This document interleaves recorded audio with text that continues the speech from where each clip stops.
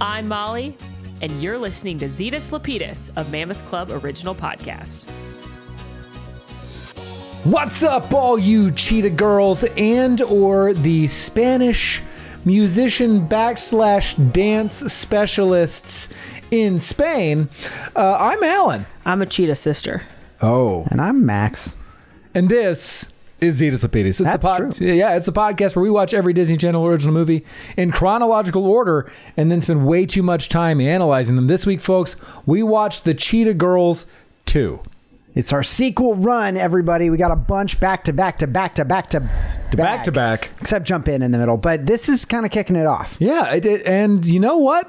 Boy, did we do a kick. This is it. Everybody told us when we finished Cheetah Girls, no spoilers. I don't want to know what y'all think. Okay. But I just want to establish for the audience, when we finished Cheetah Girls, got some brutal ratings. I re-listened to our ratings today. I gave it a 1.4. Alan a 1.6. Molly a 2. Pretty low. Yep. Okay. Yeah. But everybody assured us. Cheetah Girls 1 not that good. Cheetah Girls 2 though comes out swinging, and so I'm excited to hear what we all end up rating this one. Yeah.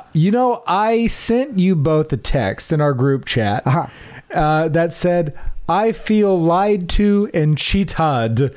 And I thought that was funny. That was a joke, Alan. That joke was better than this movie. Wow. I'll say that. Wow. Hey, Spoiler indeed. Kind of, I'm sure this is a big twist. And a big old plot twist. You're setting up a big twist at the end that you're for sure. really good. That was a joke. Okay. I loved it. That was sarcasm, and you loved it. Okay. I loved it. Yeah. The description of this movie is the girl group returns for more adventures, this time traveling to Spain to take part in a music festival. Not bad. Also better than Pretty good summary. It is a good summary for this film. It doesn't give too much away, but it lets me know key plot points. Yeah. 100%. This movie was released on August 25th of the year 2006, and I have got to know, did either of you watch this movie as a kid? No. Same, did not. I think we all mentioned this before. I think we were all largely unfamiliar with the Cheetah Girl franchise in terms of the films. Mm-hmm. We can say that no longer. Unfortunately. We got one more, right? We do. No Raven, though. No Raven is in that one. The Raven is gone from the Cheetah Girls One World. I never thought ravens really fit in with cheetahs anyway. It didn't make sense. One's a bird, one's a mammal. It's kind of tough. Theoretically, a cheetah could eat a raven. Exactly. Very easily. Like there is a cat-bird dynamic that's a whole thing. That I don't feel good about. Yeah. The top song of the time was London Bridge by Fergie. How come every time you come around my London Bridge will not go down my London will not go down my That's a sexy song. Is that about panties? I think so. It is about I don't know what undergarments. interpret panties dropping. Interpret what you want as the London Bridge, but it's definitely about being available. I think that's about panties dropping. It's about panties or like legs being closed or like maybe some kind of like access granted. Yeah. That's what I'm saying. Open sesame. You know what I'm saying? Yeah, that's what I'm saying. The top grossing film of the time was Invincible, the Disney movie. Is that a football movie? Yeah. Yes. Mark Wahlberg. For Is that the Marshall Thundering Herd movie? Let's take a look. This is not the TV That's series. We Are Marshall. Yes. That's We Are Marshall. You're right. I think Invincible is about somebody that was a walk-on to a professional football team. Vince Papale. Does he walks onto the Eagles. Oh, the Eagles. Yeah. Walks onto the Philadelphia Eagles. For someone that doesn't know a lot of sports, I love a sports movie. They're great. Yeah, that's the one where it's he's playing D-line and the guy's like, if the knuckles are white, they're leaning forward and they're going to try to rush you. If the knuckles aren't white, that means they're going to try to go around you, so use that to your advantage. Yeah. That's the iconic thing that I remember from that movie. It's like a rookie, like a second chance later in life type. Based on a true story. Yeah. In other news of the time, the Domesday Book, which is the 920-year-old census record of England under William the Conqueror, finally goes online. Wow. Now, I read this and I was like, that can't be that interesting. And then upon first reading it, I was like, is it the Doomsday Book or the Domesday Book? But no, the Domesday Book, it is just like this massive census that was taken from William the Conqueror to try to like keep track of all of his land that finally went online and effectively, for the longest time, regulated property value, which I thought was pretty wild. And the fact that it was 920 years old and finally went online to then be updated fairly regularly. My nerdy brain thought that was interesting. In other news, the International Astronomical Union, they met in Prague, everybody, and they voted to strip Pluto of its status as a planet. Boo, hiss. Boo. Hiss. Boo. Ooh, gross. Yuck. Come on, man. It happened in August of the year 2006. We lost Pluto as a planet. But we got Pluto back, right? No, Pluto is still not a planet. Still in. It is an orbiting mass. But that you're an orbiting what's mass. That thing, got him. What's that thing called where you make up a thing so that you can remember things? You know what I'm talking about? Device? I know what a mnemonic device. About. It ruined it. Well, they need a new one. I bet teachers today it ended with pizzas. What does it end with now? Well, not pizzas. Underwear. Sure. Wait, is Uranus last or Neptune? Neptune. Because it was like Pluto. My something mother, my very eager mother, something 9 pizzas was the mnemonic device. And then no more. It's just 9. We don't know what Ordered that's 9 of. Ordered us 9. Ordered us 9. Nachos. Of what? Who knows? Ordered us 9. Right, Yeah. right, okay. Or ordered us nachos. Yeah, we can make it nachos now. Yeah, ordered us nachos. Ordered us nachos. Yeah, we solved the mnemonic. I'm sure it's already been solved. It's actually just simplifying. It's cleaner. Yeah, but would you rather have nachos or pizza though? Well, it depends on the time, I think. And where it's from. Some days I would rather have nachos. True. Some days I'd rather have pizzas. 100%. True. You know what I'd always rather have? A shorter sentence. Not having to remember the planets. A shorter mnemonic device is always preferable. Give me one less word to remember. Let me tell you, I'm happy about it. Yeah, but Pluto's not the one you forget. That's true. I literally just said, is Uranus last one? You forgot Neptune. I forget some of the middle ones. It's the beginning and the end. You're like, no. Mercury, Pluto. I knew that they were both in there. I just didn't remember what order they were, which is the point. Mercury, Venus. Are we next? Yeah. Earth. We're third. Mars. Saturn. Jupiter. I want flippy floppy those. See, you For me, it's the middle. For me, it's the middle. Neptune. Yeah. I'm good through 6. I know them all. Just what order they in? Yeah. I need a mnemonic device. Yeah. But now, if I know it ends on nachos, I'll never mess it up. Yeah. Wait till Pluto comes back. If its orbit ever becomes a circle instead of an oval, it will be back. But it is not going to. I just think of the dog being sad. Honestly, I don't. I remember a picture that went on social media of Neil deGrasse Tyson with Pluto, and he was like looking through a telescope, and it was like, not anymore. No. All right. So with that somewhat sad news, shall we move into the Cheetah Girls 2? Cheetah-licious. Let's get into it. Growl power. We see both of those signs pretty darn quick in this movie. It starts out with the chants of cheetah, cheetah, cheetah. Pretty popular for a sophomore girl group. They're juniors now. Oh, we skipped a year. So we skipped 2 years. They were freshmen in the first, and now they are juniors. It has been a 2-year progression. But they are demanded at their high school graduation party. And they are out there to sing their songs. Now, I made an observation here, mostly a question. I actually noted a question to myself. About halfway through this full-ass song, I thought to myself, is every song that we are going to hear throughout this movie the full length of the song, or is it going to be perhaps maybe a preview of the song? No. So that we might get an idea. 4 to 7 minutes long. Yeah, and then maybe be drawn to, I don't know, an album. No. I'm going to tell you, I just think this movie tells you what it is right off the bat. Yeah, they're like, hello, this is a series of music videos. Buckle up. Interlinked by some bad acting. Yeah, immediately this is what this movie is. And you know what? When we gave our bad ratings to the first movie, everyone was like, yeah, but it's really about the music videos. And I was like, cool, but I would go on Vivo if I wanted to watch the music videos. I wanted to watch a film, right? Sure. And so when this kicks off and it's just a full song music video, I was like, oh, okay. Here we go again. Cheetah-licious. Kenny Ortega, listen, from the majesty that was High School Musical, we have gone back to Cheetah Girls 2. I'm like, Kenny, what's happening, man? Yeah. Well, the main difference between, I think, this and like an actual musical is the music in a musical advances the plot. Yep. This is just music.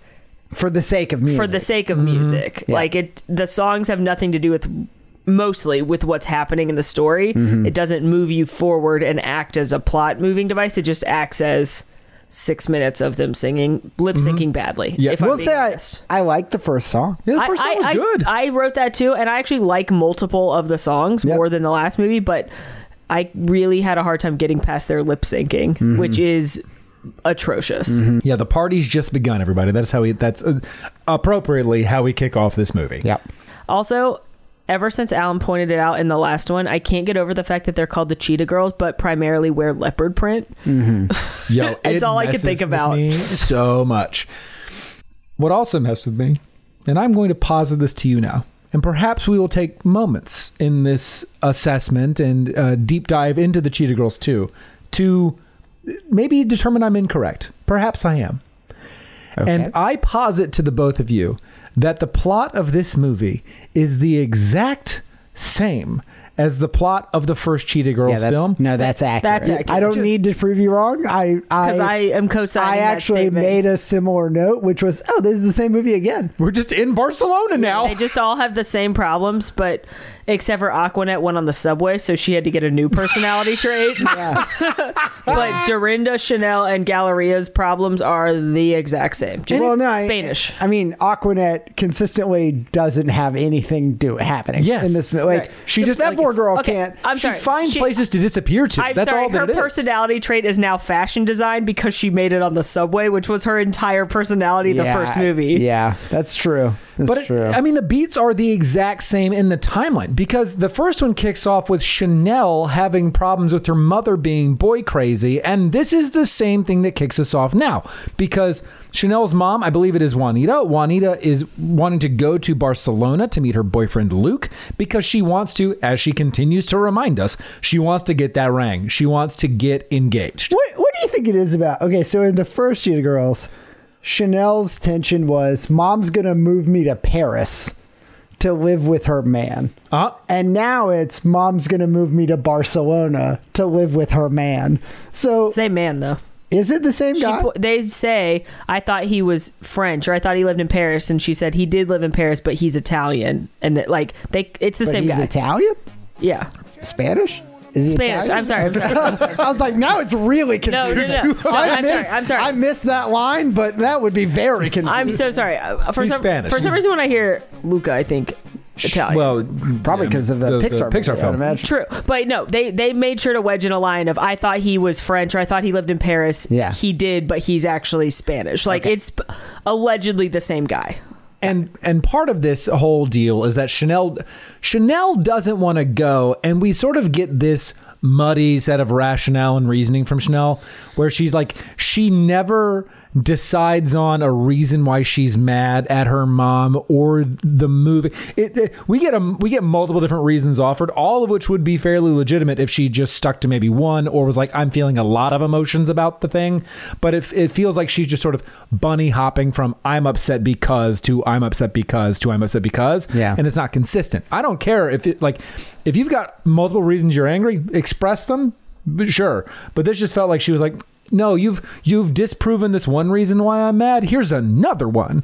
And I'm like, and maybe that's just trying to explain the emotions of a teenage girl. I don't know. Right. Like I couldn't tell you, but having never been one. I think submitted for your evidence, we get Chanel's story immediately, and we hear this is exactly the same as the first movie. Her tension hasn't moved on at all, and we'll continue to find the other girls as we go.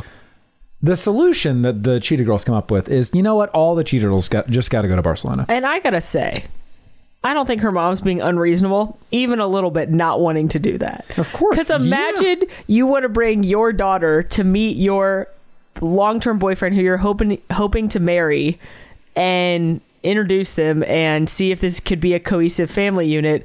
And she's like, no, let me bring all my friends. And then her mom's like, maybe not. And she gets mad. And I'm like, no, that's a very rational response, because why would she want to be responsible for 4 teenage girls in a foreign country at her boyfriend's house? Seems incredibly reasonable to me. But, Chanel can't move on from it. And she's continuing to talk about it at the girls' sleepover at Galleria's house. And out of fucking nowhere, Aqua sees a shooting star, as indicated by shooting star, and then runs to window, where the girls all gather and then unprompted decide to make a wish together, to which they moan, Barcelona. I gotta tell you, Max. Yeah. The sigh that exited Alan when the shooting star scene could only be akin to the noise he made during Magical Mr. Mistopheles when we saw cats. Because the Aquanet goes, shooting star, and then they run, and the star, just like the horrible CGI star, goes by, and then they're all going, Alan goes, ugh. Out loud. I didn't realize it was that loud until Molly was cackling in the corner. I was like, oh, you did not like that. I just was like, what the fuck, man? Well, I was like, is this movie magic now? Because what happens is the wind magically blows the magazine to a Barcelona-based song contest, an artist contest, to which they're all like, yep, that's our avenue. Wish granted. It's just like what happens in the first Cheetah Girls, where a problem is presented and solved within 15 to 30 seconds. And that happens multiple times in this movie. That is this movie. Why? Okay, so they get this flyer blown in. They look at it. It's for a music festival in Barcelona. They decide this is their way. And then they look at it and they say, submissions were supposed to be in by yesterday, right? Uh-huh. Uh-huh.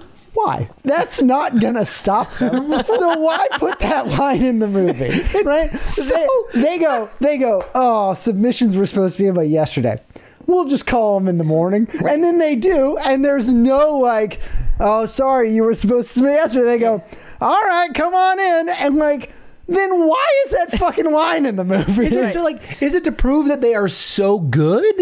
Because they don't do anything. She just calls and asks to come. No, they do an acapella session. Oh, yeah. But like, could you imagine the 2006 grainy ass noise of 4 teenagers singing a cappella into a phone from landlines countries and oceans away? It would be so bad. And they're like, that is the sound we want. Give us more of that. So obviously they are invited to Barcelona to take part in this contest. Yep. And obviously, listener, they take this information to the parents, and the parents are like, no, but yes. Well, they lie. They are invited to meet with the director. Yes. No, but they think they're in, because when they get to the audition, the guy goes, you didn't think you were just in already, did you? And they're like, no, of course not. And they have to sing right then on the spot. They think they already got in. Oh, interesting. My read of that was that they knew they had a meeting, but they weren't in. Because then when they meet with mom, she's like, they just let you in? And the girls are like, yeah. They're terrible actresses all the way around, but something the director said made me believe that they weren't actually in. And this is a huge problem I have with this movie. Problems get presented and they're solved 6 minutes later. Yeah. Because this is another one where they say, oh, we're just picking up our registration forms. And the guy's like, no, you have to have a real audition. And they're like, oh, no, we haven't prepared anything. But then they sing one of their stupid songs. And, oh, no, you're in. We have to have you. And you're I'm like, a Marvel. And again, why did we have this? This didn't need to exist. They could have just been in already. Yeah, we build this unnecessary so that they could sing. Yeah, I mean that's why. All of these it's all just to give them more reasons to sing. Sure, right? You're so. It couldn't have been a sound check though. Like why? yeah. Why have those? Yeah, it couldn't be the 8th time they visit the dancing cat and have a live. Oh my God, the dancing cat! I want to go. That's what a great children's club is. What that is. That is an 18 and under club right there. Yeah, I feel like that may. I mean, regardless of the read, it felt like mom. Galleria's mom, Dorothea, is like, well, y'all are full of shit, but we're just gonna do it anyway. It felt like Dorothea heard them say like, yeah, we're just in this festival now, and knew they were full of shit, and just said, all right, fuck it, we'll go to. I want to go to Spain. Yeah, we'll go to fucking Barcelona. But also, it's mind-boggling to me because you both say that and are correct. But it is also correct that Dorothea presents to Galleria the same issues that she had in the past, which is you need to go to college and get your education, which is solved through Galleria making some faces at her mom and be like, all right, but I'm gonna be a singer first. And I'm like, this is the same shit you did the first movie. This has happened already. I gotta say something now because it drove me insane for the whole movie. Uh-huh. And I don't think Raven-Symoné did this prior to this film because I would have gotten mad in Xenon or the first one. The overacting and facial expressions she makes drove me up a wall. Like, she has developed something on That's So Raven that she did not do in OG Cheetah Girls. And I don't think she's a very good actress to begin with, but she has now the most over-the-top, exaggerated, like, cartoonish facial expressions that, like, I was like, stop. It drove me batty, and that's only increased by the fact that I fucking hate her character. I think Galleria is the worst female lead we've had in a DCOM. Galleria it's weird to call her a female lead. I think she's less of a female lead in this movie than she was in Cheetah Girls 1. Yeah, I'd agree. I also think that her arc or the writing makes her more likable in this movie than the last one, because in the last one she's written to be like over controlling, overbearing, and in this one you see her be controlling but in a like, we just need to prepare. I'm like, I think she's written to be more likable in this movie, but I think all of the supporting cast around her doesn't serve her. Like, I remember being really delighted by her family unit in Cheetah Girls 1 because I liked them, but 2, also for the representation. They were a biracial family, right? Yes. And now you have Dad written off as this like Deus Ex Machina character who they go, well, we need some way for Dorinda to pay for this flight.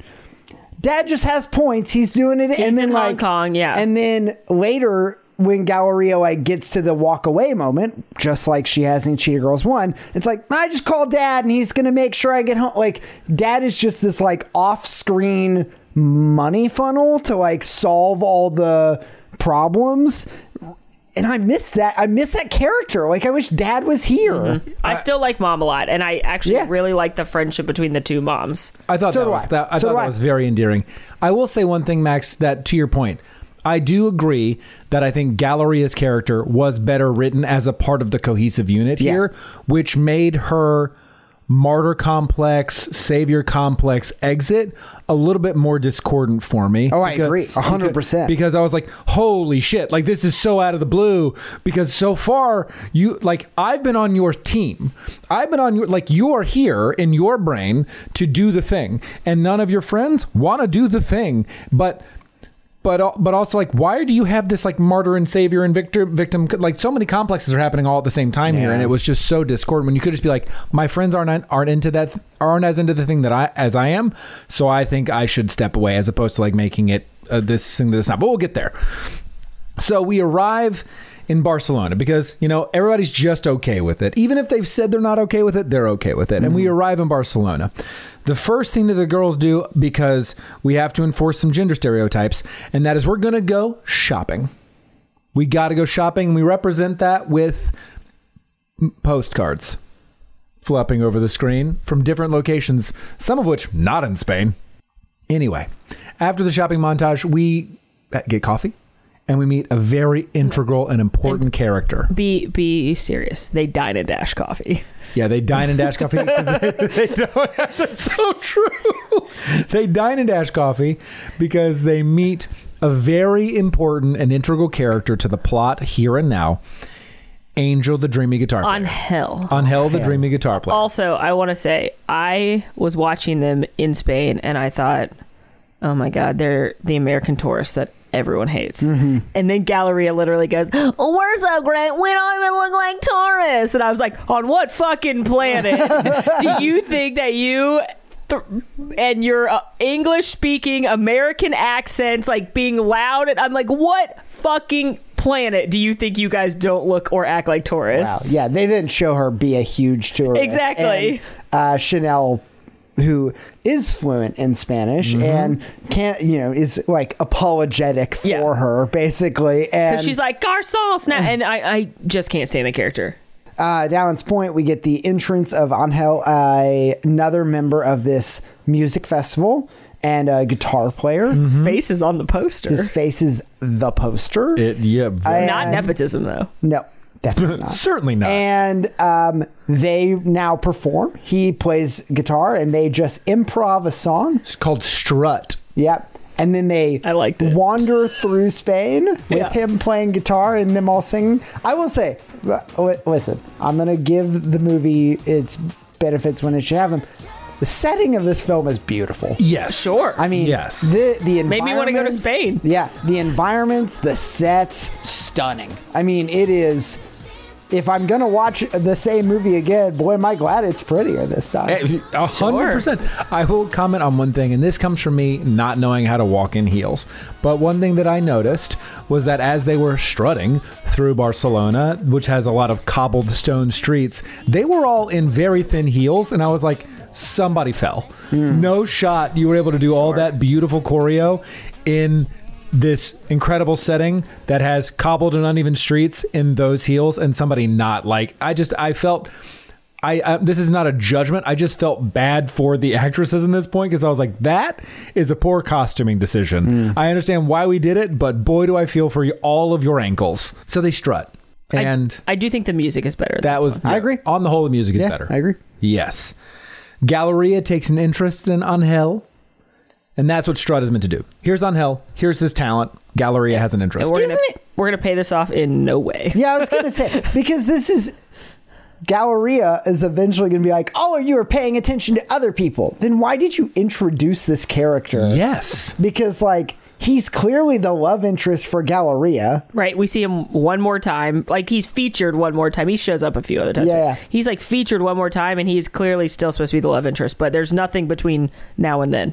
But she is written to be like, I'm dedicated to my craft. Nothing can distract me. Even though he clearly has. Like, why is this character in here? It doesn't make any sense. For a Deus Ex Machina later. That's why this character is here. Or a sexy Spanish guitar player. Ooh. So then we meet Luke. We go to his massive Spanish villa. Everybody is enamored with Luke, save Chanel, who is just so not into it, and frankly quite rude to this person who is her mother's love interest. And this is just designed to introduce... Again, we're just still meeting our cast of characters. Hey, enter Luke. I did think for a second, because Luke and his lifestyle appeared to be so perfect, I did have a moment of, is this a facade? Is Luke actually a villain?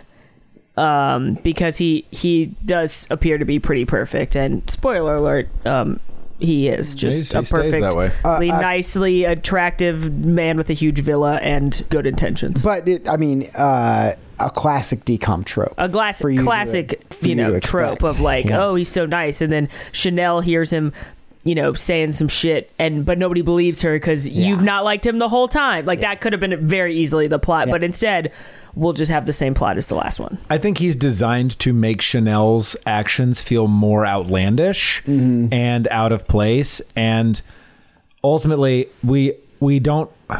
I don't know if I feel it. Her apology to him later and his subsequent acceptance is earned, really, just because she's pretty stalwart in her treatment of Luke throughout the movie.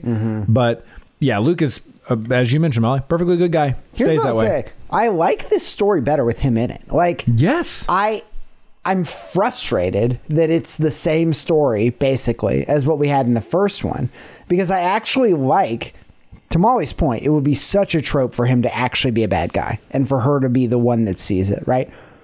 I actually like that the resolution of this story is she has to get over her own bullshit and realize, like, I've got stuff inside that I need to, like, deal with, and I've been treating you unfairly, and I, like, would be lucky to have you, like, love my mom, and I want to accept that you love my mom and the way you treat... I love that. I actually think it's, like, good resolution and a good arc, and, like, feels different, to be honest, than a lot of these step-parent, parent dating somebody kind of story. To Molly's point, it's so tropey often. But I don't care about it because this is the same story as the last movie. And I'm frustrated. I'm like, if this is what we were going to do, why couldn't we just not do it in the first one? It feels like a continuation of something that she discussed with her mom in the first film. This is when they go to the event organizer and discover that they in fact do have to audition, so they do yet another a cappella rendition because we need to give these girls the opportunity to sing when they can. They are immediately accepted into the contest. Huzzah. They go back and share the good news with Luke. Luke is excited for them. Yeah. Genuinely so. Maintains as one of their biggest cheerleaders throughout this entire movie. We stand Luke. That's what I'm declaring that now. And then we meet Joaquin, who is Luke's intern, also a count, also going to Oxford, also a dancer. Holy fuck, Joaquin is so talented. Yeah. He's a lot. He's a lot. Things. He is a lot. Not in personality. No, he's just a lot of very things. Accomplished. Very well-rounded young man. He also takes an immediate interest in Dorinda. Yeah, he does. Yeah. Because, he can dance, and Dorinda's the choreographer. So the dancers gotta be interested in the dancer. Dancers gotta dance. Have you ever just had to dance? They gotta fucking dance, bro. Can I just say one thing? Yeah, please. Okay, I don't disagree with Galleria at times, even though I don't like her. I do agree things get a little distracted. There's no practicing. But at this point, Galleria is like, all right, we gotta all work and practice all these things, and Dorinda's like, but I gotta work on the choreography and this and then the other. And then Aquanet goes, we can't even sightsee. And I was like, come on, Galleria, you're not gonna go all the way to Spain and not let them sightsee, are you? Probably yes, but that made me sad. I'm sorry, wait, are you suggesting Aquanet has lines in this movie? Because I forgot she was there. You know what, why I knew she was there? Because she had a glow up. I actually looked if it was a different actress, because I was like, is that the same girl? And it is, but Aquanet had a glow up compared. She did, undeniably. Noticeably compared to the other girls. But yeah, I just felt bad that they're all the way in Spain and Galleria's not even going to let them go sightsee. Yeah, at this time we have all of the other three girls, because we've had Galleria meet her supposed distraction that never comes to be or ever comes to fruition. But the other three girls have to meet their distraction. Dorinda meeting Joaquin, then... Well, I mean, Aquanet doesn't get distracted because nothing happens to her. Yeah, she does. She gets distracted with fashion. She doesn't really. I mean... becomes a designer, Max. This girl... She has a new passion. This poor girl. I feel bad for this character but now 2 of these fucking movies have had 4 Cheetah Girls and 3 stories.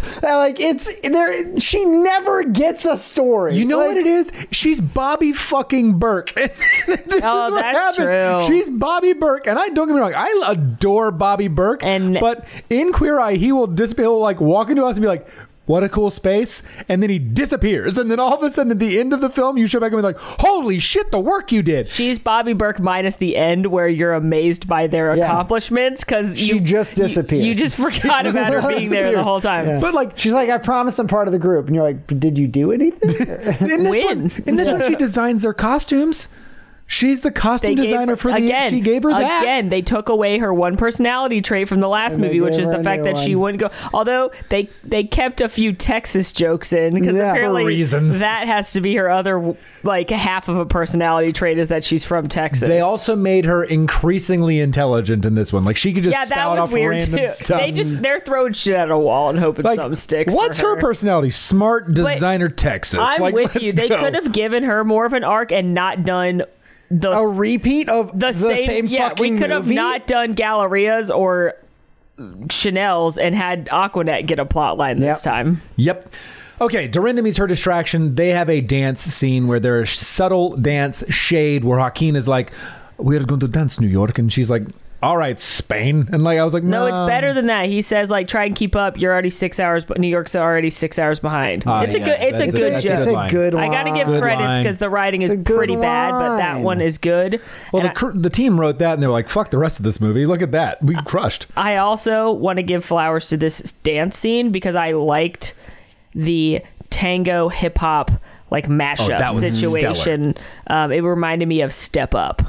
I do want to say, whenever Kenny Ortega has the opportunity to do choreo, he shines. I prefer a dance number to a song number in this movie. Like, the choreo combinations here, I was like, well done. Also, Snaps. I'm sure it doesn't need to be said. I'm sure everyone would assume this. That scene's sexy. Yes. Like, Very it is. sexy. That's a sexy. Well, tango's a sexy dance. I know it is, but it's just like they choreographed a sexy dance. Yeah, they did. Yeah, Tang Hop, which is the combination of tango and hip hop that we're going to get later. Hip Also very, yeah, I tried that one. In my head, it didn't work out with it. Tang Hop is not great. Still doesn't roll off the tongue, but it is better than hip go. Well, I'm going to say it like that. Yeah, I don't know. They're gonna do stuff later. That's how I felt watching that dance. They're gonna tang hop later. You know what I mean? I was distracted by they dance, and there's a whole like she goes to the studio. There's all these other dancers. The other dancers just put her in a dress and heels, and they dance. They do all this dance, and then as they're dancing, I noticed like, oh, all the other dancers are gone. And I thought it was like, we're so focused on each other. It's like everybody else was gone. But no, if you look at the background, you just watch them walk away. Like, why did they all leave? They're all like, man, I'm fucking bored. Like, this song never ends. And they just bailed. We got to go. Okay, so we have Dorinda and her distraction, Joaquin. Now we must meet Chanel's distraction in the form of Marisol, because they go to the Dancing Cat. Meow. Where a lot of the contestants for this contest will perform. And the first that we're going to see is Marisol. And apparently, Marisol's famous? She's actually very famous. Huh. She's so famous, in fact. Oh my God. Kind of early for you. Yeah, but Alan set me up, so here we go. So here we are. I hate what I've she's done. quite famous. Yeah. And we'll learn a little bit more about her in a minute, but I want to keep it on our girl Dorinda for a second. Wait, now hold on. You just said you got set up and now you're going back to because I made a specific note to start the other way because of a quite delightful reveal I have throughout this, and I like to go the other way. But we're already in it now. I already said we're doing you've already done the lead-in the editor's already started that sweet music in the background, so we got to go back to Dorinda. Yeah. Dorinda is played by Sabrina Bryan. Yeah. And she also had a very notable role as girl uncredited in Matilda. What? Great movie. A great movie. Great movie. And in Matilda, the villain, as you probably know, is the Trunchbull, played by Pam Ferris, who is a minor villain in another of my favorite films. She's Aunt Marge in Harry Potter and the Prisoner of Azkaban. Which is my favorite book, not my favorite movie, but it does introduce my favorite character in Harry Potter, Professor R.J. Lupin, played by David Thewlis. He recently played Fagin in a Oliver Twist remake, a story of Oliver Twist characters called The Artful Dodger. I believe it was on BBC. And playing Jack Dawkins, a.k.a. The Artful Dodger, was Thomas Brodie Sangster, who's been in a lot of things. He's a sweet, cute little British boy, and I first met him when he played Sam in Love Actually, the little boy who's fallen in love, and his dad's Liam Neeson, and it's very sweet. And in Love Actually, playing asshole president Billy Bob Thornton. You may recall he makes a move on the Prime Minister's secretary, who everyone rudely calls fat the whole time, even though she's like a very attractive and normal-sized woman. Anyway, Billy Bob Thornton also played Dan Truman in 1998's cinematic masterpiece Armageddon, which I'm sure you both knew. Yeah. Playing Halsey, who's one of the military guys, is Greg Collins. And he's not unfamiliar to a military role because he also played Colonel Davis in a masterpiece from 2019, Taco Bell, nacho fries, retrieval. What? Which was a short film / long commercial by Taco Bell because nacho fries were back. And it's credited on IMDb. She's not... I'm look at the poster for that. Look at the poster for that. The tagline's like they're going further for nachos than any man's ever gone or something. I want you to listen to the IMDb summary for this movie because it was all right. wild. But I got more to tell you about Taco Bell : nacho fries : retrieval. Why are there two colons? I don't know. You say yours first because I just want to. I'm processing. I need you to know that one of the characters in Taco Bell : nacho fries : retrieval is Danny Conrad, played by James Marsden. What the fuck? An actual famous person. Literally? What? When Taco Bell's nacho fries vanish, one man must go further than any man has gone before to bring them back. It's James Marsden, who also played Corny Collins in Hairspray, an actual good musical. Also in Hairspray, Link Larkin, played by the effervescent Zac Efron. We stand. Who also played Brody in the Baywatch remake. Yep. And one of the saved people by the lifeguards, specifically saved by The Rock, was Carmen, which was actually a cameo by Belinda Peregrine, who plays Marisol, because she's apparently a very famous singer in Mexico, but she really was born in Spain, but she's very, very, very famous in Mexico. So it was like a huge deal that she cameoed in Baywatch. It was like a fun thing on the internet. I looked it up. That's cool. Yeah. Anyway, that's the Marisol connection. Taco Bell : nacho fries : retrieval. Yeah, but that was my favorite thing I found today. That is wild. And now I want Taco Bell. Huh. Don't blame you. Yeah, Wow. specifically nacho fries. It's not open. And they probably don't exist anymore. Are they on the menu right now? Here's a fun and not so fun fact for you. Nacho fries are back. That's great news. You want to know how I know? Because I'm eating them right now. Literally. Because I've already edited this podcast once. Then I closed out the completely finished document without saving it. And as a nice little treat to myself, I DoorDashed some nacho fries to myself because the only thing that could console me is the sweet, sweet nectar that is Baja Blast and liquid gold cheese. And now I remember why I was craving it. It was because of this. All because you've been Armageddoned. The part of the show where Molly, by no one's urging, has found yet another way to tie this decom to the cinematic masterpiece Armageddon. Don't tell her to stop because she won't. They're one of those things that like to come and go. It's like the McRib. Oh, Yeah. wow. We are at the Dancing Cat. And I'm sorry, we were talking about Marisol, and I can't tell you if she's good or not because I was too distracted by the fact that she was wearing Her short pants. one jean short and one jean leg on her It was pants. so good. I couldn't stop. I loved it I was so like, much. What am I looking at here? So confused right now. And a top hat. And a top hat and like a coat with tails. It was the craziest outfit. Well, it's not. We'll get to the craziest outfit. There are some wild outfits in here. I will say that her singing that we get when she's singing in Spanish, her what I'm assuming is her native language, is she's beautiful. Yeah, I mean it's beautiful. But when she's being forced to sing in English, I think I'm like, oh, I get what they're trying to do here, and they were trying to establish her as somebody who is talented but not as talented, because what we have happen is that Marisol's mother, is it Lola? Mm-hmm. Lola attempts to ingratiate Chanel as the resident Spanish speaker of the Cheetah Girls with Marisol in an attempt to split the Cheetah Girls. Here's something that I found weird about this scene. So Marisol performs. Mm-hmm. As she comes off the stage, Chanel grabs her, says, "You were great." The girls continue to talk. Marisol only comes back because Angel comes. Plays his guitar. And Chanel knows the lullaby.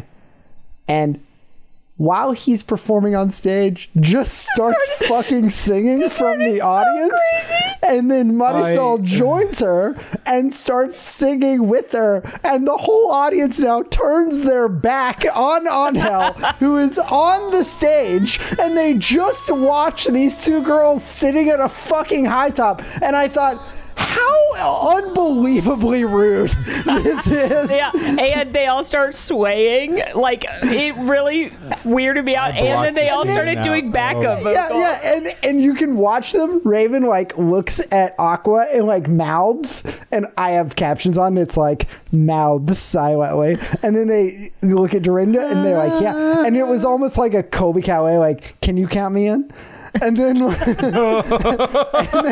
the middle of this, like, sing-along day, I'll go, ooh.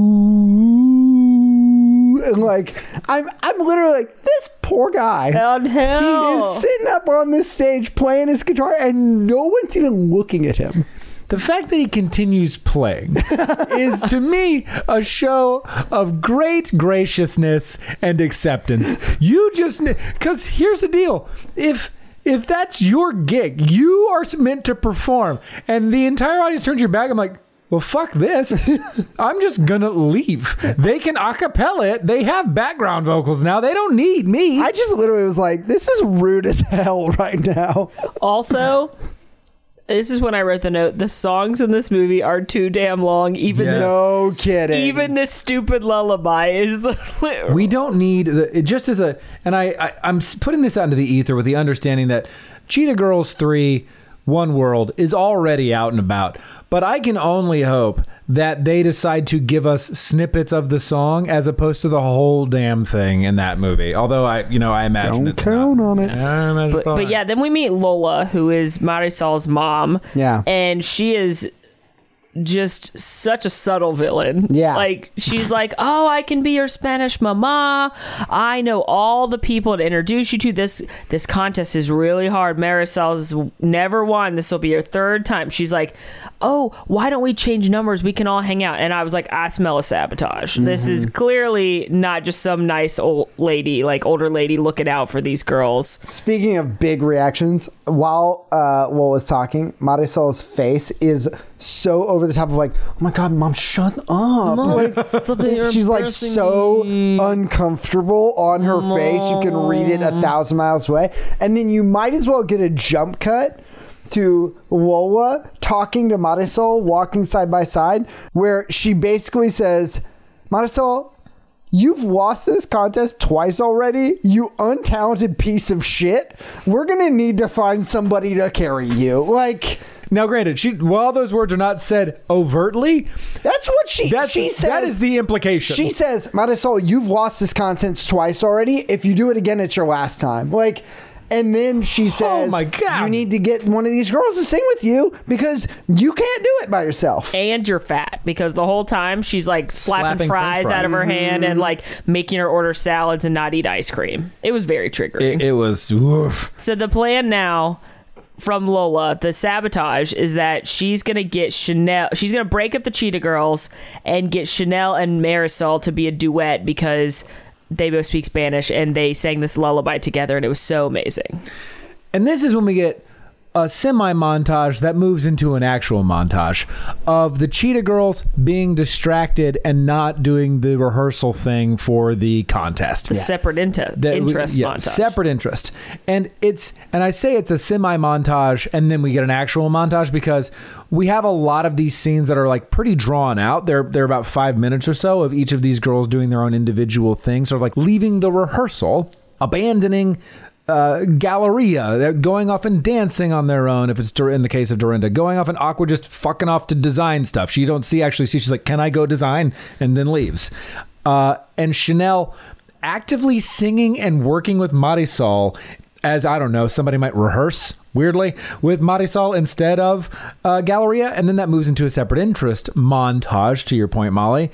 And I was like, oh God, please just bring us to the conflict point. Bring us to the walk away moment. The Raven moments in the separate interest montage are her writing a new song for the contest, which is so stupid because she just yelled at all her friends for not they needed to focus and they needed to sing a Cheetah Girls song, and she's like, says something about Marisol, and she's like, she doesn't know our songs. She's yelling at them about like staying on focus and they need to practice. And I'm like, well, how can they even fucking practice if you haven't written the song yet?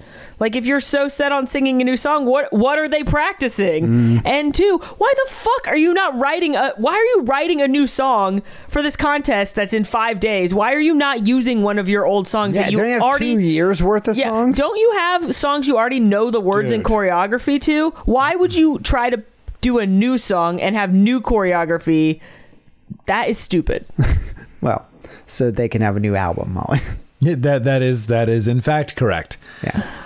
We've already had 3 songs in this movie. They couldn't have used one of those songs. Yeah, that's true. The one of these that bothers me is Dorinda's. Oh, sure. It gets so dumb. The absolutely fucking unnecessary drama. Yeah, so Dorinda and Joaquin obviously are continuing to see each other. He's clearly very interested. He calls and asks her to go to lunch. She meets him at the studio and watches as he walks in with a bunch of people he works with, all in suits. And then he goes, I can't go with you. Like, I can't right now. And sort of like says no to all of the folks that are going to lunch. And then immediately turns and is like, oh, just let me get my jacket. Like, we'll go. And she blows up on him. And I literally... I paused the movie and was like, what are you on one about? Like, this is out of nowhere. Like, it is literally out of nowhere. And then you just get, oh, she's projecting, I guess. Like, she's telling some stories, man. This is just some like way out of left field projection about the way that he may see her because he's a count and she perceives him as rich. And Dorinda comes from a foster home. And so she thinks she's going to be judged.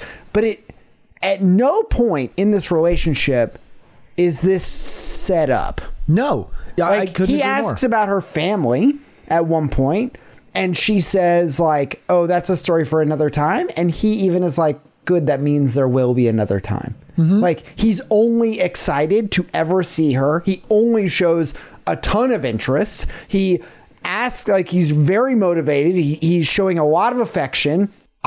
This just felt completely unearned. And again, for a character that I really liked, like her arc was one of the brighter spots of Cheetah Girls 1 for me.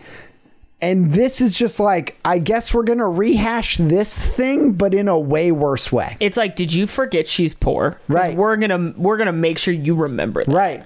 Well, it's the same. It solves itself in 6 minutes. Like, it's so unnecessary because the next time she sees him, he's like, hey, I couldn't take you to lunch with them because I can't afford to go there. Like, I'm a count and you think that means I'm rich, but it's just a good name. We're not, like, I work at the dance studio to pay my bill. Like, we're just the same. And she's like, oh, whoopsies. And it's like, we did not need this. Why can this not just be a romantic fling that she has on her trip to Barcelona? Like, this is so stupid. I agree. Yep. We have the separate interest montage. We have the unnecessary drama between Dorinda and Joaquin. And throughout all of this, Galleria meets her mother, Dorothea, and is like, hey, I'm just going to go meet Dad in Paris and go home. He's in Hong Kong. How the fuck are they He's got a going to Paris? layover in Paris, Molly. That's not how you would get back to New York City, is it? He's got a layover in Paris. Galleria is going to meet her dad on a layover in Paris and go home because there are so many different ways Galleria could have phrased this. The best of which would have been, I see my friends not wanting to be as engaged in this as I am, instead of trying to force it on them because they're having more fun doing this thing. I think I'm just going to go. Why can't she just have fun in Barcelona with her friends? Or Angel? Great question. Or yeah, exactly. Like, why does she have to leave at all? Because she is being a self-righteous, victim-playing, gaslighting asshole right now. Like, this was so over the top and dramatic for me. She's playing a martyr complex because she's like, no one cares about the music as much as I do. And first of all, like, you're in Spain and like none of her friends have done anything that bad. Like, sure, you should take the music contest seriously, but like her friends are just having a good time in Spain, which is not a crime ever, but especially not when you're across. But she is being so dramatic and so self-serving, and it's like I cannot stand this character, and it's just for her to play the victim and then run away and then have them come groveling at the train station for her to be able to go,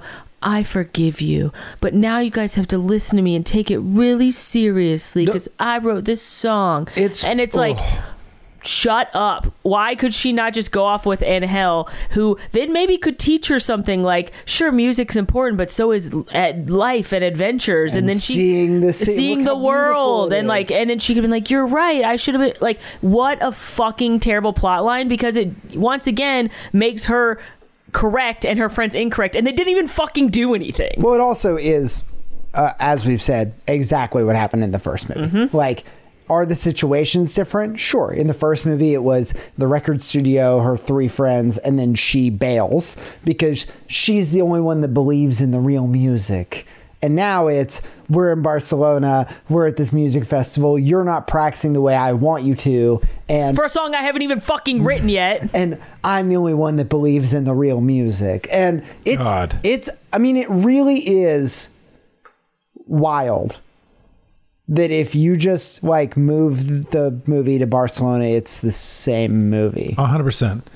There is one line in this section, and it, I don't know why, but it stood out to me. We don't have to spend a lot of time on it, but Gallery is talking with her mom, and her mom's like, I'm worried about you not pursuing your dreams. Like, if I'm here doing this thing in fashion, and Gallery stops. She's like, no, Mom, you stay here because you should pursue your dream.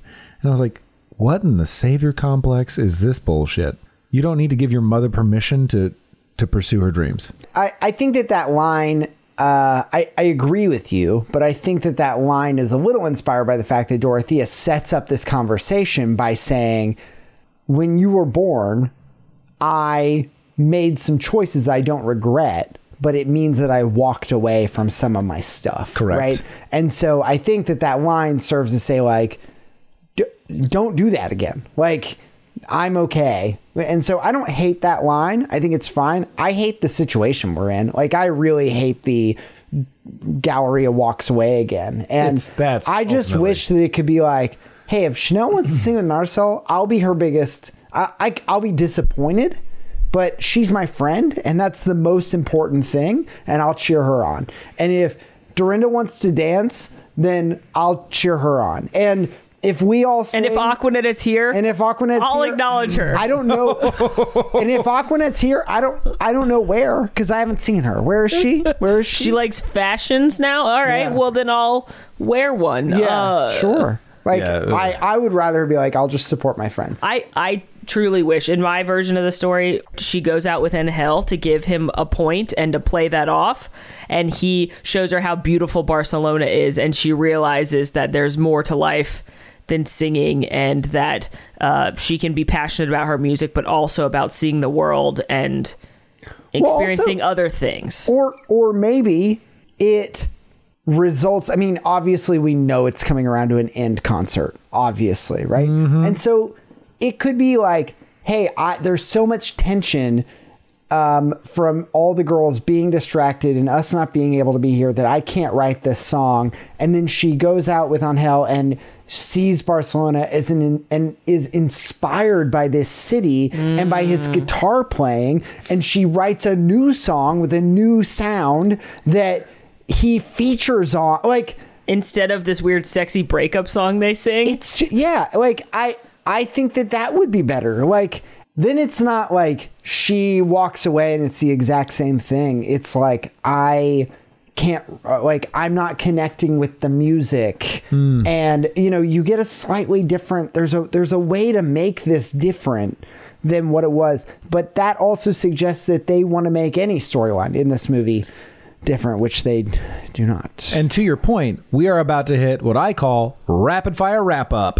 And that is where we just have a whole lot of the same conflict that we've just had established. Let's tie that up immediately. Those major things are, 1, Chanel and Luke. We have to solve that right now because Chanel has heard her mother be very, very sad that she has not gotten engaged, that her relationship with Luke has not progressed, and that to her mother, it is because Chanel has not been open or welcoming or accepting of that relationship. Mm-hmm. Chanel overhears this, walks away very loudly. She would certainly have been heard to Luke's office, where she, to our conversation earlier, apologizes to Luke and effectively comes around to say, hey, if you want to love my mom, please feel free. And immediately afterwards, we have a proposal. Yeah, he just goes out and is like, well, all right, I'll give her the ring. And good as time as any, I guess. And then we get the Dorinda Joaquin scene I was describing earlier, wrapping that one up. Yep, gotta wrap that one up. Where he not only, they reconnect, but also he says, I have a competition in New York. How convenient. Will you dance with me when I go? Right. So there's some future for this pair that is set up. Then we have Marisol continuing to give Chanel calls. But Chanel, and this, instead of accepting them at this point, is like, no, I have to practice with the Cheetah Girls. We have to make progress on our song. Now, Lola doesn't like this. Lola's not a fan. Well, this is after Galleria starts to leave. Yeah, yes. This is after they've gone to the train station groveling. We can't miss all the girls in bathrobes. Yeah. At the train station, groveling to Galleria, begging her. You know what my actual new rewrite of this movie is? Galleria leaves. They perform without her and win without her, and she realizes she don't mean shit. That's my actual rewrite of this movie. Okay, so Lola does not like that Chanel is not taking Marisol's calls any longer, and schedules some time for the Cheetah Girls to perform their material at the Dancing Cat. Yeah, we're back to the Dancing Cat. They have a great performance of another new song, and not the new song that's going to be sung at the performance. No. A different new song. Track 6 on the album. That's right. And the owner pays the girls for their performance. Yeah. Hands them a fat tip. And, I'm sure the three of us thought this probably isn't a good thing at this point. I wonder if now they're considered professional singers and they can't be in the amateur competition. You know what, Molly? Wow. If that isn't the exact information we are about to learn. It's like I've seen a decom before. Like, no fucking shit, that's what's going to happen. Now, I understand that this is a pretty big moment that certainly won't be resolved in 35 seconds. But prior to this grand reveal, we also find out that Aqua has designed the costumes for the Cheetah Girls for their performance. Why couldn't we have seen that? Like, I would have rather... I want so badly. Now... Am I remembering correctly that she's not in the book? In the book series, there are 5 Cheetah Girls. Interestingly enough, Galleria, Chanel, Dorinda, Anjanette, and Aquanette. Okay. I for whatever reason, I was thinking that she wasn't featured in the book, and that was our premise for why she didn't really get featured in the movie. But I would have rather seen her study with the fashion designer and be inspired by the fashion designer than pick one of the other stories that I've already seen. Like, replace Dorinda. I like Dorinda. I think Dorinda is my favorite one of the characters. Same. But I would rather see Aquanette study fashion design from the designer and learn something and it be original than do the same Dorinda plot again. I'd rather us do that than the same Chanel plot again. I'd rather us do that. Why not give this girl a fucking storyline that is interesting? It's right there. It writes itself. They already gave a half-ass, here's a fashion expert that mom knows. Because even that would pay off with the you're too distracted, you're just focused on that, and then the reveal is no, I made us our wardrobe for the I was distracted, but always focused on our performance, right? Yes, I was over here spending time here, but always in service of the Cheetah Girls. And it could have also fed into the plot, what a beautiful tie-in it would have had, Max, to the previous conversation points of had Galleria gone with Angel and like had a learning moment, she could have come back and it would have been a reinforcement of that moment. Well, and then all of your storylines can be, I mean, fuck Chanel's storyline. It's stupid. Like, Chanel can just be the catalyst for them to be there, and that's enough, right? It could be Dorinda now choreographs with the tango involved because she learns from Joaquin, right? Cut her tension bullshit. It doesn't need to be there. Cut it out, right? Galleria writes with guitar and with a new style because she learns from Angel. And Aqua designs new costumes because she learns from a fashion designer. And it's because of the beauty and the culture of Spain and of Barcelona that they are able to have a new performance.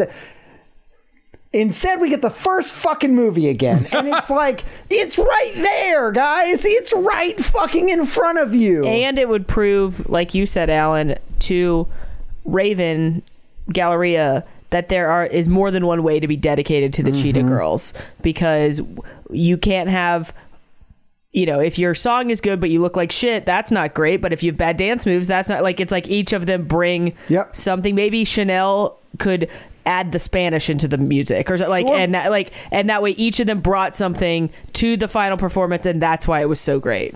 But instead, the Cheetah Girls have gotten paid. So therefore, instead of being amateur musicians, they are professionals. And because they are professional musicians, they cannot take part in the contest. But Lola's there with a great suggestion. Hey, just bring Marisol into your group, and guess what? You are no longer the Cheetah Girls. And then the girls say, wait a minute, we don't speak Spanish. Lola says, but Chanel does. And Chanel's like, but the girls are a full package. And then with the girls' support, they're like, you know what, Chanel, we need to have a Cheetah Girl represented up there on that stage. Go and sing with Marisol. And I thought, no shot in hell, after all of this conflict about the Cheetah Girls being bonded forever, always together, Cheetah Girl growl power, is that gonna happen? Sure enough, it's gonna happen. But wait, there's more. Angel has seen that there has been a payment made, but he sees it because the remainder of the Cheetah Girls have taken their €100 each, and they have taken it back to the Dancing Cat to return it, to try to, and I quote, make things right. What are they making right? They don't think that they're going to get in the contest by doing this. They don't even tell the contest owner that. They just are going to give the guy €100. Why? Why would he take it back? Why? Like, I paid you. Why would he? I would not take it. I've already processed that on my payroll. The only reason to take it back is to go, we didn't take the money, put us back in the contest. Sure. But they don't do that. No, their line is, we want to make things right. What? Angel sees this, and he's like, it's time for me to shine. It is time for me to perform the greatest. For me to cash in nepotism. Yeah, hell yeah. Deus Ex Machina in the form of nepotism.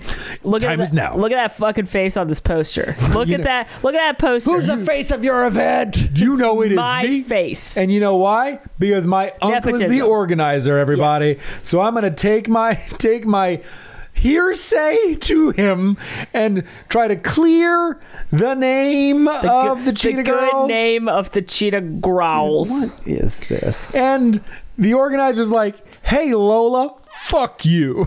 True. He does. You are one shiesty lady, and I believe Angel because he's my nephew. And guess what? The Cheetah Girls are back in, baby. This doesn't even make sense because, okay, I accept that she set them up. Sure. I accept that this was her underhanded way of getting them kicked out of the contest. She knew what she was doing, obviously. But they took the fucking money. Right. So, like, what difference does it make? They still got paid, no, man. They gave it back. They wanted to make things right. They said, oh, consequences? We don't like consequences. Here's a little plot sticking point that's going to come and go in 6 minutes. Like, what is this? I just don't even understand. It is a better movie if you don't have all this bullshit with Angel. If you just have the girls go give the money back and then get in the contest and surprise Lola that they're in. And she's like, what are you guys doing here? And they're like, we gave the money back. And she just didn't see that come. Like, we don't need the runaround of this guy watching them give the money back for no apparent fucking reason. But, like, This is such a stupid fucking piece of conflict to begin with. Because if they could just give the money back, why wouldn't he be like, no, well, you got paid. Or if you want to give the money back, you can perform. Exactly. Like, it's so fucking stupid. Like, just give them the out. He can be like, hey, no, you're professional now. Unless you just want to not be that. And then you can just... I am so flummoxed and so... Like, it's so delightful. I just am just trying to figure it out. The way it's sold is like, oh, I found out that Lola set you up. And that's why you're in. It's like...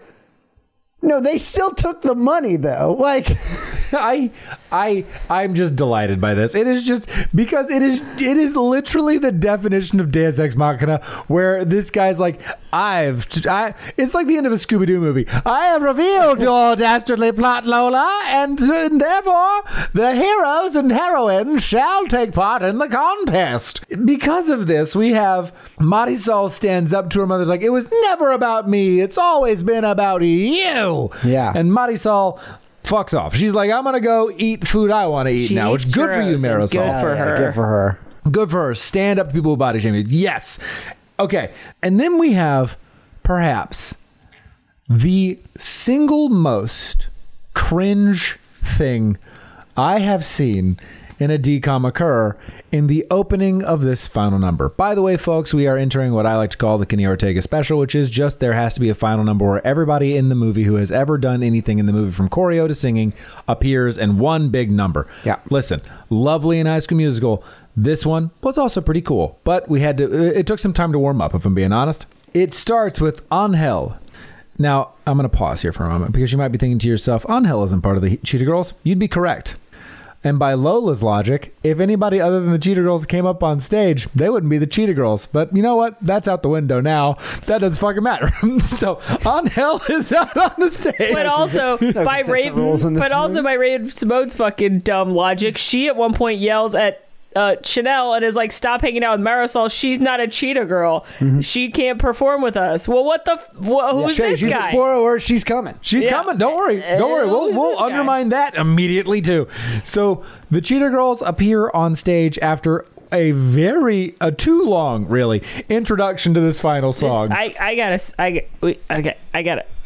You good? I have so many things to say. The first is, Max? Yeah. You know how you said you wanted a fashion plot after you saw these costumes? How did you feel about the fashion plot? Simone's hat is the craziest fucking thing I've ever seen. It's high noon somewhere in the world. Well, there's no top. It's like a visor. It's just the brim. It's all brim. Okay. And she has a skirt that she takes off and leaves. It's like one of the skirts that's like that's such a long train. Okay. Giant circular brim. I'm in tears. Okay. I wasn't gonna bring this up, God, it's but so funny. It's so delightful. I have to now that I love it. We have seen these costumes, and this has happened multiple times in the film. I think it is crazy how differently they dress Raven than the other three girls because Raven's curvier. And it is such an early 2000s thing, and it was staring me in the face this whole movie, and I was like, that sucks, but that's a touchy subject. I'm not gonna, but I cannot stay silent on these fucking outfits for the finale because everybody else has very fitted clothing, corset. Chanel has like a bullfighter matador thing going on, and they put Raven in the most unflattering clothes because she's bigger, and it's like they don't do it. They're horrible, and it calls more attention. It should be. In my ideal world, they'd put them all in similar outfits to show, doesn't matter what size you are, this outfit's cool, anybody can rock any size. But instead they're like, no, we have to put the other 3 thinner girls in very tight, very form-fitting outfits, leather pants, tight pants, boots, but we're gonna put Raven in the biggest fucking frumpy ass horrible costume we can find. And they did this the whole movie, and it is like, that sucks. That just sucks. That it's like, and I hate this character, but like, that just sucks because it's just calling more attention to something that doesn't need to be called attention to. Like, just put them all. Just put them all in the same style outfit, because, and that's the other thing. If they all had 4 completely different styles of outfit, you wouldn't notice. Sure. But when you have the 3 thin girls all wearing the same style of outfit, and then Raven wearing something so outlandishly and heavy and tons of fabrics and like. Ugh, that just, it made me go ugh, and I don't mid 2000s shit, and I don't even like this character, but like I thought it with these dumb cargo pants they had her in earlier when all the other girls were wearing like very tight, and it just is, it's just gross, and it annoyed me. And that outfit, her stylist, I guess Aquanet, should be ashamed of this horrible traffic accident of an outfit. Well, you know, at least she made an impact. You know what though? Keep the hat. Yeah. The hat. She can keep the hat. She can keep the hat. The hat can only stay if everybody who performs, which is about to be a whole lot of people, gets the hat. I love the hat. So we have Angel, the 4 Cheetah Girls up there on stage. Suddenly, Marisol gets invited up and sings a new bridge that I'm sure that Galleria did not write in Spanish. Then, from nowhere, the crowd, Joaquin and a whole dance crew appear, very and they have dirty now joined dancing. And now everybody has to be on the big dance number again, the Kenny Ortega special. So they are all here. And then, as if you thought that wasn't enough, people, the director himself of the contest comes into frame to play the trumpet. Where did he come from? He loved it so much. Why? He just comes out of nowhere to on the Oh, sorry, I don't think I mentioned this. I was watching when they were practicing, like, post-fight makeup. I'm pretty sure Angel is an extra in the dancing scenes, quite a few times, because I saw him in the dancing scene. I was like, wait a minute. Where's that guy been? What are you doing here? Oh. And this, of course, has to be the end of the movie, because we have had our big dance scene. It is going to end with everybody taking their bows, everybody giving each other time to stand in the spotlight and gab their flowers. And that is how the Cheetah Girls 2 ends. And we can assume they won because he played the trumpet with them, right? Is that how you... I think you assume he won. That's how he declares the winner. If he comes out on stage with the trumpet, you know. Yeah. And you know what I love most about this? 1, it's exactly the same way the first movie ended. But 2, the movie starts by telling you exactly what it is, and it ends by telling you exactly what it is. Because, Alan, to your point, as the song is wrapping up, Galleria walks up and, as if to take a bow, presents Angel, her counterpart, right? Everybody cheers, right? Chanel walks up, presents Marisol. Everybody cheers. I know what this Dorinda walks up, presents Joaquin. Everybody cheers. And then Aqua presents her peers of the movie, the backup dancers. The other nameless backup the nameless backup dancers. Shows backup dancers. And I was like, yeah, that is your role in this movie. I agree. Yeah. Oh, God, that's I'm in not tears. incorrect. Oh, it was so funny. Although, I have to tell you a fun fact. This movie had an alternate ending. A different music video? Yep, it did. In an alternate ending, we go to Juanita and Luke's marriage. Oh. We are at their wedding. And there was another song that was not shown in the TV or sing-along versions of this movie, and it was called Cherish the Moment. And it ended on that one. Lame. Oh, God. Okay. Oh, wow. We have it. That's the Cheetah Girls 2, everybody. Oh, I've got to know what your thoughts are. Ooh, Molly? Well, I hated it. Yeah. If that wasn't clear, I think Galleria is the second most unlikable lead character we've had in a DCOM after Life is Rough. Yeah. I hate that this is the same movie again. I gave it a 2.2. And this is after confirming with Max that I gave the first one a 2. Yeah. So I'm specifically giving 1 point, 0.1 point to the Tango hip hop mashup. And I'm giving 0.1 for it being set in a pretty city. Yeah. But I fucking hate this movie and I never want to see it again. Wow. The end. Oh my goodness. Oh God. Wow. I gave it a 2. I gave it a 1.6 last time. And the improvement is because I think the music is better in this one. And the scenes are prettier. I agree that I think that the music is overall better. I like the setting way more. I am frustrated by most other things that happen in this film. But I will say that I found the first one to make me physically uncomfortable watching it. And this one didn't make me physically uncomfortable. I just didn't like it. And so I'm going to give it a 2.5. Oh, interesting. Yeah. Pretty terrible still. We're all still in the same. It's still horrible. I feel kind of bad because I know it's a very beloved. I don't feel bad. It's a horrible movie. It's a horrible movie. It's true. I'm just saying it's a beloved franchise to a lot of people, and I wonder if it's more nostalgia for the music than it is for the actual film, because the movie to is bad plot, bad movie wrapped around okay time appropriate music. And if you're looking at it from the simple, like, I just want to hear the songs, like, then just buy the album. Yeah. I said that in the first one, which I wouldn't have remembered, except that when Molly asked me what her rating was, I went back and I just listened to what we said. And I said the same thing in the first one, which was like, if what you love about the Cheetah Girls is the music, I get it. I think that the first song, banger. I like the finale number. I like some of the songs in between.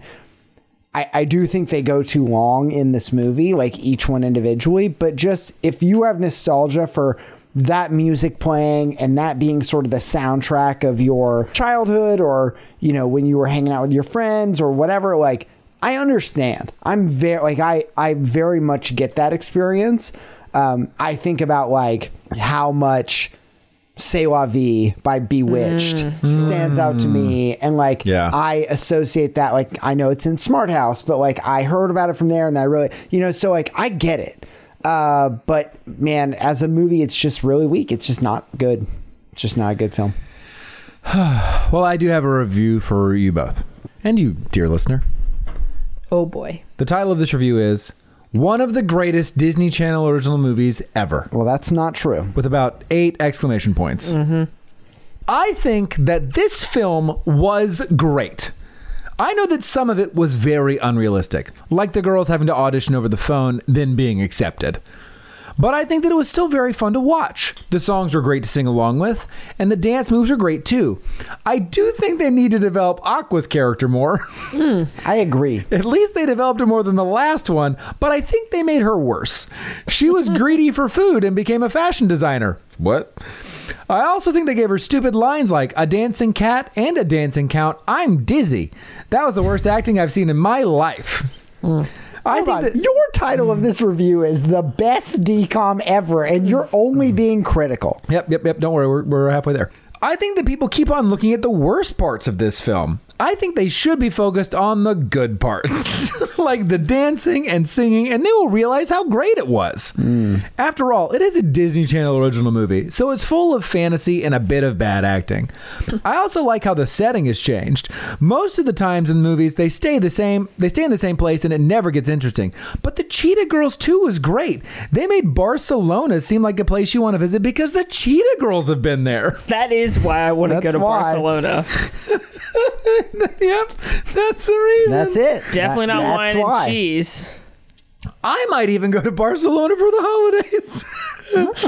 Because the Cheetah Girls went there.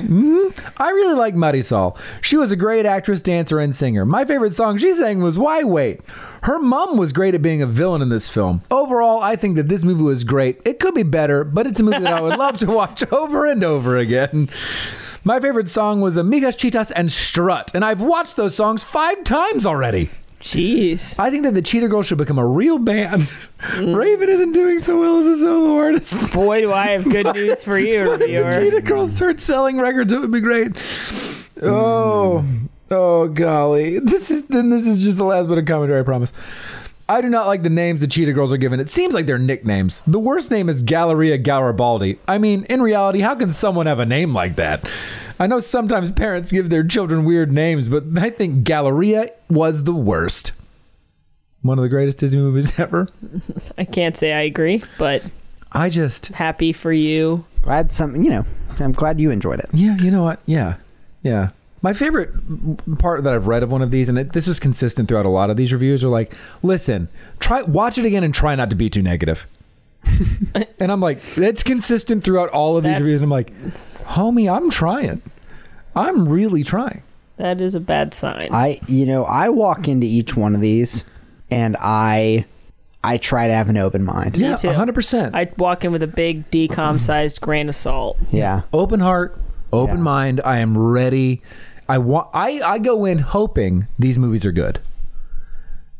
Genuine hope is in my body. Clear eyes, full hearts. Can't lose, man. That's right. And the number of times those hopes have been dashed against the rocks of despair and disappointment have been, there have been a number of them. My bar's pretty low. Yeah. It's like, did I not want to turn that off?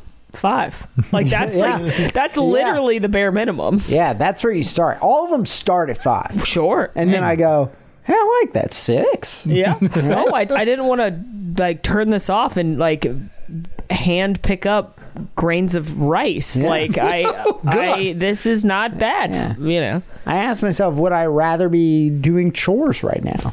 If yes, 4. Yeah. Well, keep that same energy because we are going to return to Halloween Town next week. Doesn't have KJB. You are correct. It does not have Kimberly J. Brown. Yeah. Now, here's the deal. Although it does not feature KJB as Marnie, Joey Zimmerman, Debbie Reynolds, Judith Hoig, and Lucas Grabeel reprise their roles. AKA Ryan Evans. Yeah, Ryan Evans is back. Nice. Of all the characters to bring back. They brought back Ryan of High School Musical fame at this point. Yeah, so he's been in it now. This also wraps our year, doesn't it? Yeah. That wraps 2006. That will wrap 2006. Better start thinking of our highs and lows. Oh, wowzers. Yeah. Yep. We'll get into it next week, friends. We sure will. Yeah, that'll got a happen. feeling it's pretty cut and dry. Yep, it seems. Although we'll see. We got to see this movie before I make it. Return to Halloween Town could change everything. We could change everything. We could knock High School Musical off its pedestal. Yeah, right. Well, wait, we're going to maintain full eyes, Clear eyes. Full hearts. Don't lose. Well, folks, thank you so much for tuning in and listening. Please be sure to rate and review the podcast wherever it is you get your podcast. It really does help us out. Be sure to follow us on all of our socials. And if you'd like to join in the conversation about this or any of other episodes, please feel free to join us on Discord. We really would love to have you. But until next time, friends, this was the Cheetah Girls 2. And next week, we're coming at you with Return to Halloween Town. So we will see you then. Bye-bye now. Goodbye. Cheetah-licious. Growl power. You guys think about how Amigas Cheetahs means friends cheetahs? Not girl cheetah girls. Like, I understand the rhymes better than like... But it doesn't make me sense. Yeah. I don't like this movie.